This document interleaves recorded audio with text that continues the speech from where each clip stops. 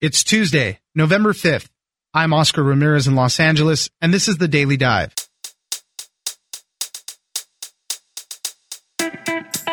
As scientists continue to look for the ever-elusive dark matter, experiments designed to look for this currently undetected substance may depend on ancient shipwrecks. More specifically, the lead that has been buried underwater for hundreds of years. While other materials can be used in such experiments, this lead has low levels of radioactivity, which make it ideal for shielding dark matter detectors from rogue radiation. Robin George Andrews, contributor to The Atlantic, joins us for more.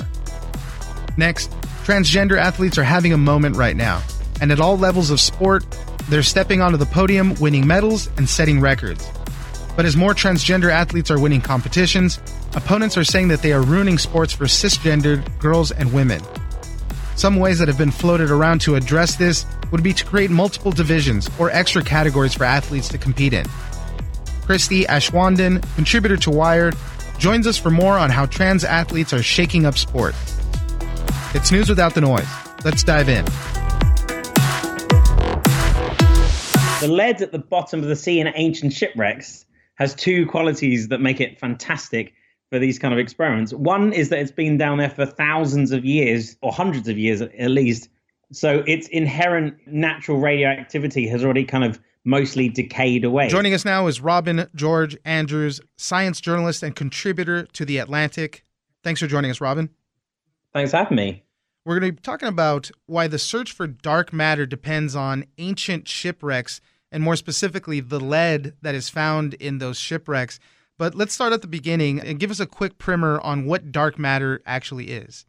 So dark matter makes up something like 83% or 85% of all of the stuff in the universe. So it's obviously quite important, but the problem is that it's never been detected, either directly or indirectly. We just kind of infer its existence based on the way galaxies spin. And essentially, there's more mass and generating more gravity out there than we can actually see. There's some sort of like ghostly, invisible matter that's keeping things a bit more, stuck together, so to speak. But we can't actually see it. And there are many, many experiments all over the world trying to detect it directly or indirectly. But so far, it's proved to be, very inconveniently elusive.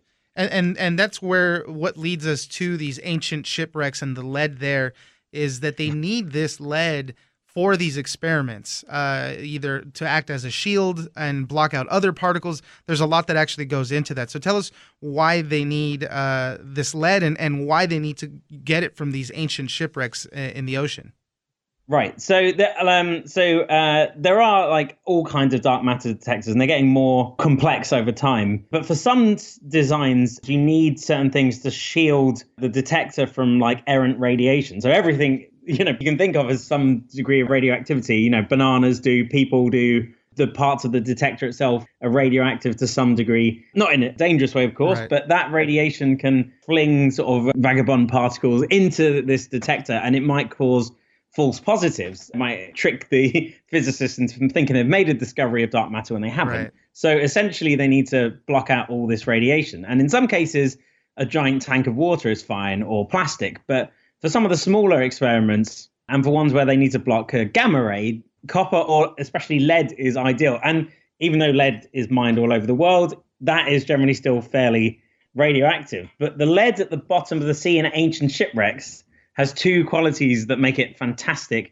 for these kind of experiments. One is that it's been down there for thousands of years, or hundreds of years at least. So its inherent natural radioactivity has already kind of mostly decayed away. So it's got a very low background radiation. And the second thing is because it's under the sea, cosmic rays from outer space can't hit it and then kind of kickstart its radioactivity again. So these two qualities make it pretty much the perfect radiation shield for these dark matter experiments. It's funny because it just makes it sound like it's a perfectly bland piece of lead, and that's exactly what you need to block everything out and not give any of these false positives. So in that sense, this ancient bland lead is very valuable in that sense. There's an obvious problem in terms of actually obtaining this lead because firstly, it's bottom of the sea, so there are practical issues with that. And secondly, these sites obviously of enormous archaeological importance. There needs to be a balance struck essentially between the need of archaeologists to understand history and the need of particle physicists to understand the universe. That's a difficult position to be in, only because, well, as you mentioned, these things have historical value. What if we find this ancient shipwreck and all this lead and other materials are branded with something from the Spanish Empire? I'm just throwing out an example here, but that could prove to be very valuable in and of itself. And then you have particle physicists that kind of want to melt it down and create shields with it. So who gets first call on that? And beyond that, the expense of all this stuff, to exhume all this stuff from the ocean, from the bottom of the ocean, I'm assuming can be very pricey. I was given a recent example of just how this stuff kind of gets auctioned off. And it's strangely sort of like casual in the way it's not particularly official. There's no like big gathering or anything. Essentially, a shipwreck is found. A company says that they can dredge it up, and then a sample sent to a lab to test if it's of low radioactivity and if it's the genuine article. And then if it is, then, in a recent example, it would be 20 euros per kilogram, which per kilogram might not sound like a lot, but some dark matter detectors need quite a lot of it. So that can add up. And where are they finding a lot of this stuff, a lot of these shipwrecks and a lot of these lead that's down there? What part of the world are they mining this from? So there are a couple places, really. Parts of Europe around the Mediterranean are great for this. There are a few shipwrecks off the coast of Sardinia, for example. These all generally come from Roman shipwrecks. There are some, the Greeks also made quite a lot of lead and processed it for things too, but the Romans made a lot more of it. And these 2,000-year-old shipwrecks are where lots of this lead are kind of found. But also off the coast of North America, there are lots of shipwrecks from the days of empires, European empires. And I'm not sure when it was discovered, but there's one off the coast of New Jersey that's about 400 or 500 years old, and it's full of lead. It's still pretty decent for these kind of experiments. So you can kind of find it in these parts of the world. I'm sure there are other places too, but that seems to be the two locations that come up most often. Are there any other suitable alternatives? I've seen something about plastic and steel, things like that, but there's nothing really that compares to this ancient lead. So steel is a really, really kind of odd one. Steel is also a great shield for particle physics experiments. So there's a lot of it used in Fermilab, which is particle physics lab complex in Illinois. And this steel is great as a shielding as well. It's got slightly different properties from lead. It's very experiment dependent. For Fermilab, it's been great. They didn't have to go to the bottom of the sea to dredge these things up. They used decommissioned warships from the Second World War and the Korean War around that time, because the ships were either made just before the atomic age began or just after, so they weren't particularly contaminated with radiation, so they were great for this. So that kind of bland steel in a way. I cannot get over the idea that essentially ships that served in these major conflicts were used to help particle physicists in right. In the US. It's a really, really trippy thing to think about. Robin George Andrews, science journalist and contributor to The Atlantic, thank you very much for joining us. Thanks. It was great to have you.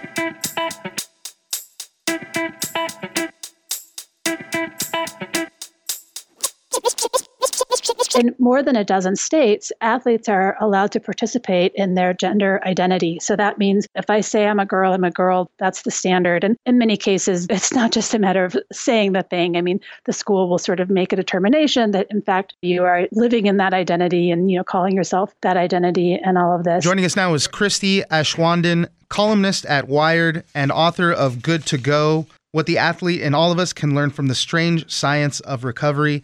Christy, thanks for joining us. Appreciate that. Thanks for having me. We're going to be talking about transgender athletes. Right now, they're having a moment at all levels of sport.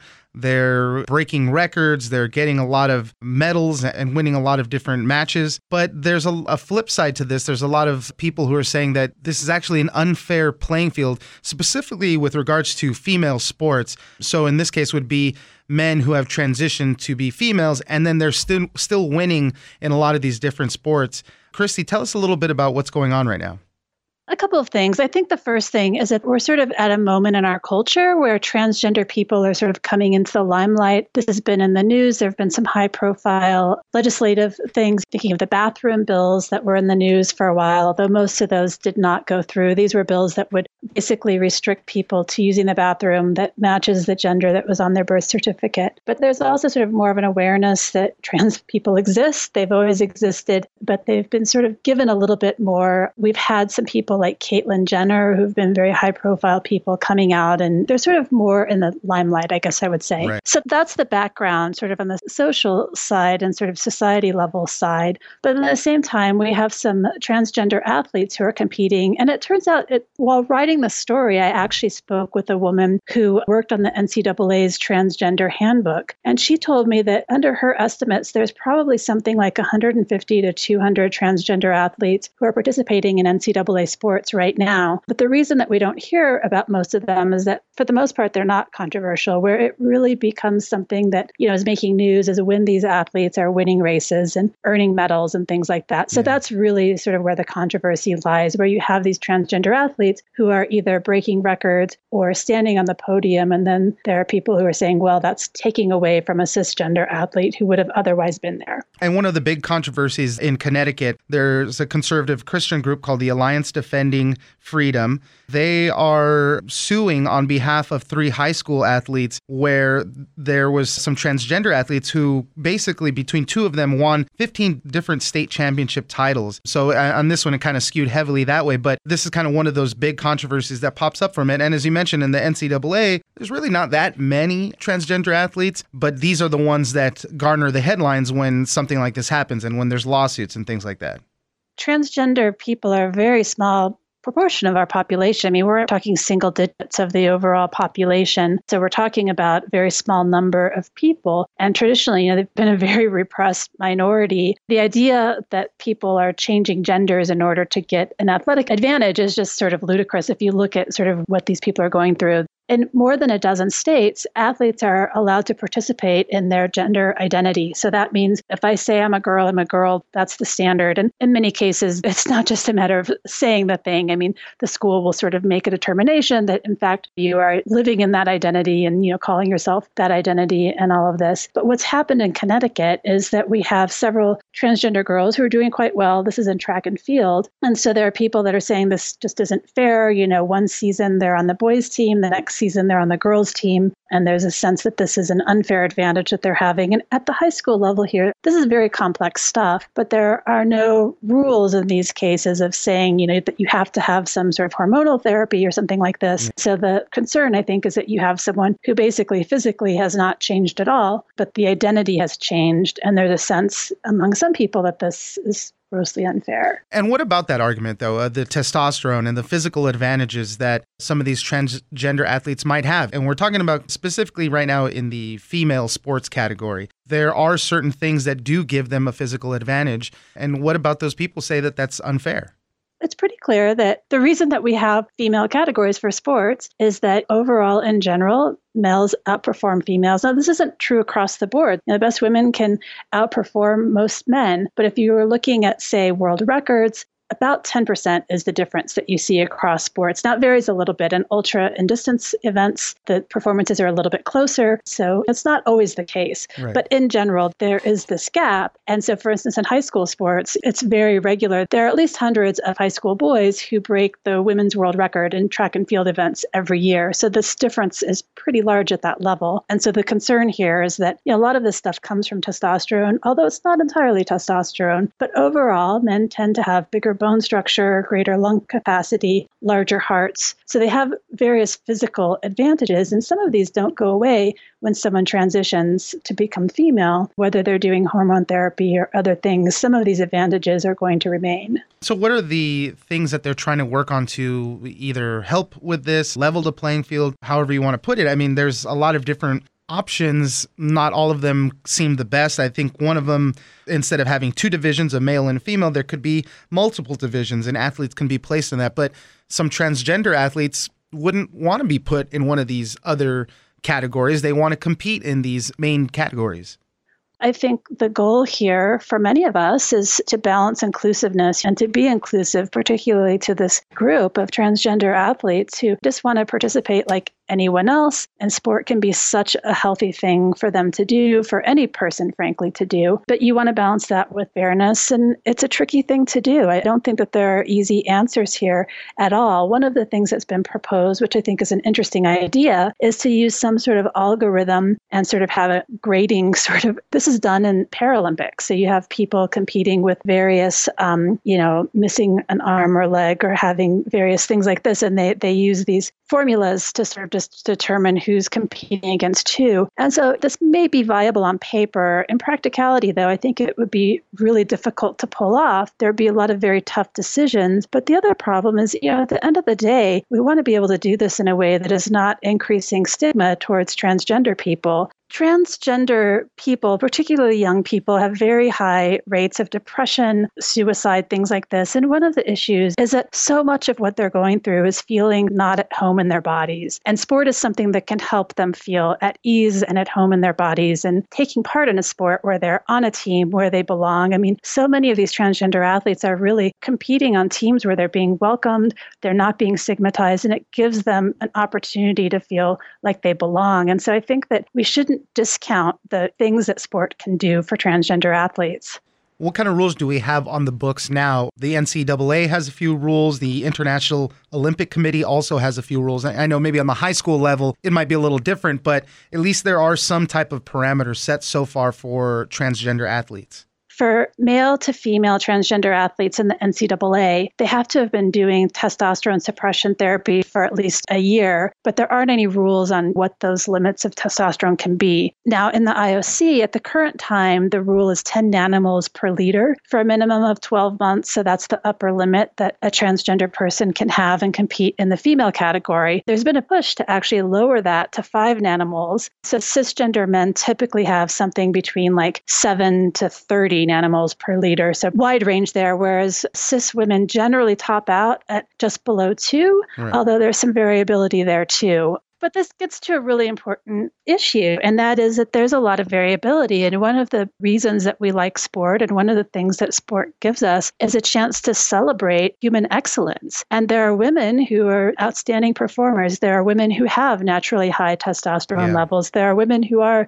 naturally quite strong. And so at some point, we're sort of almost defining the upper limit of how outstanding or how athletically gifted a woman can be. And I think that's where things get really tricky. There was a recent story in the news not too long ago where it was a track and field runner, and the woman had high testosterone levels, and they were going back and forth whether they were even going to allow her to compete. You spoke to Joanna Harper. She's a transgender distance runner and researcher who served on the IOC committee that developed the current rules right now. And the way she put it was it boils down to who you're trying to be fair to. Typical women who can't compete with men at high levels of sport, or these minority transgender people who just kind of want to enjoy the same things that everybody else does. And it is such a difficult situation to kind of navigate.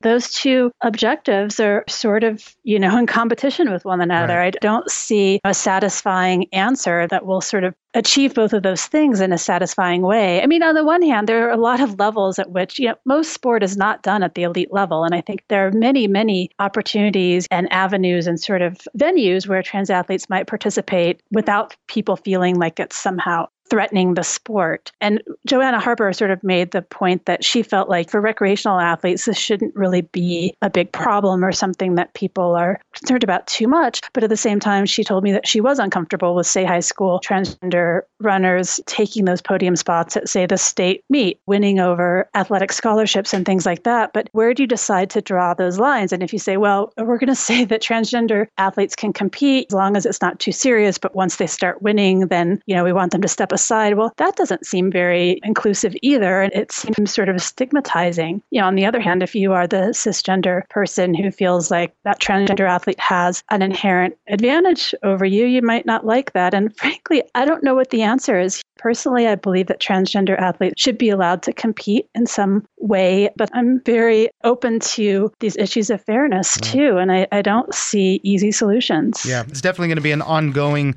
conversation as this continues to develop and even as lawsuits like this arise. Christy Ashwandon, columnist at Wired and author of Good to Go, What the Athlete and All of Us Can Learn from the Strange Science of Recovery. Thank you very much for joining us. Thanks for having me.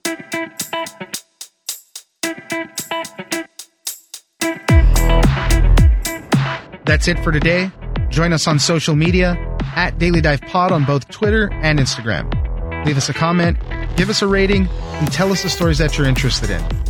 Follow us on iHeartRadio or subscribe wherever you get your podcast. This episode of The Daily Dive was produced by Victor Wright and engineered by Tony Sorrentino. I'm Oscar Ramirez, and this was your Daily Dive.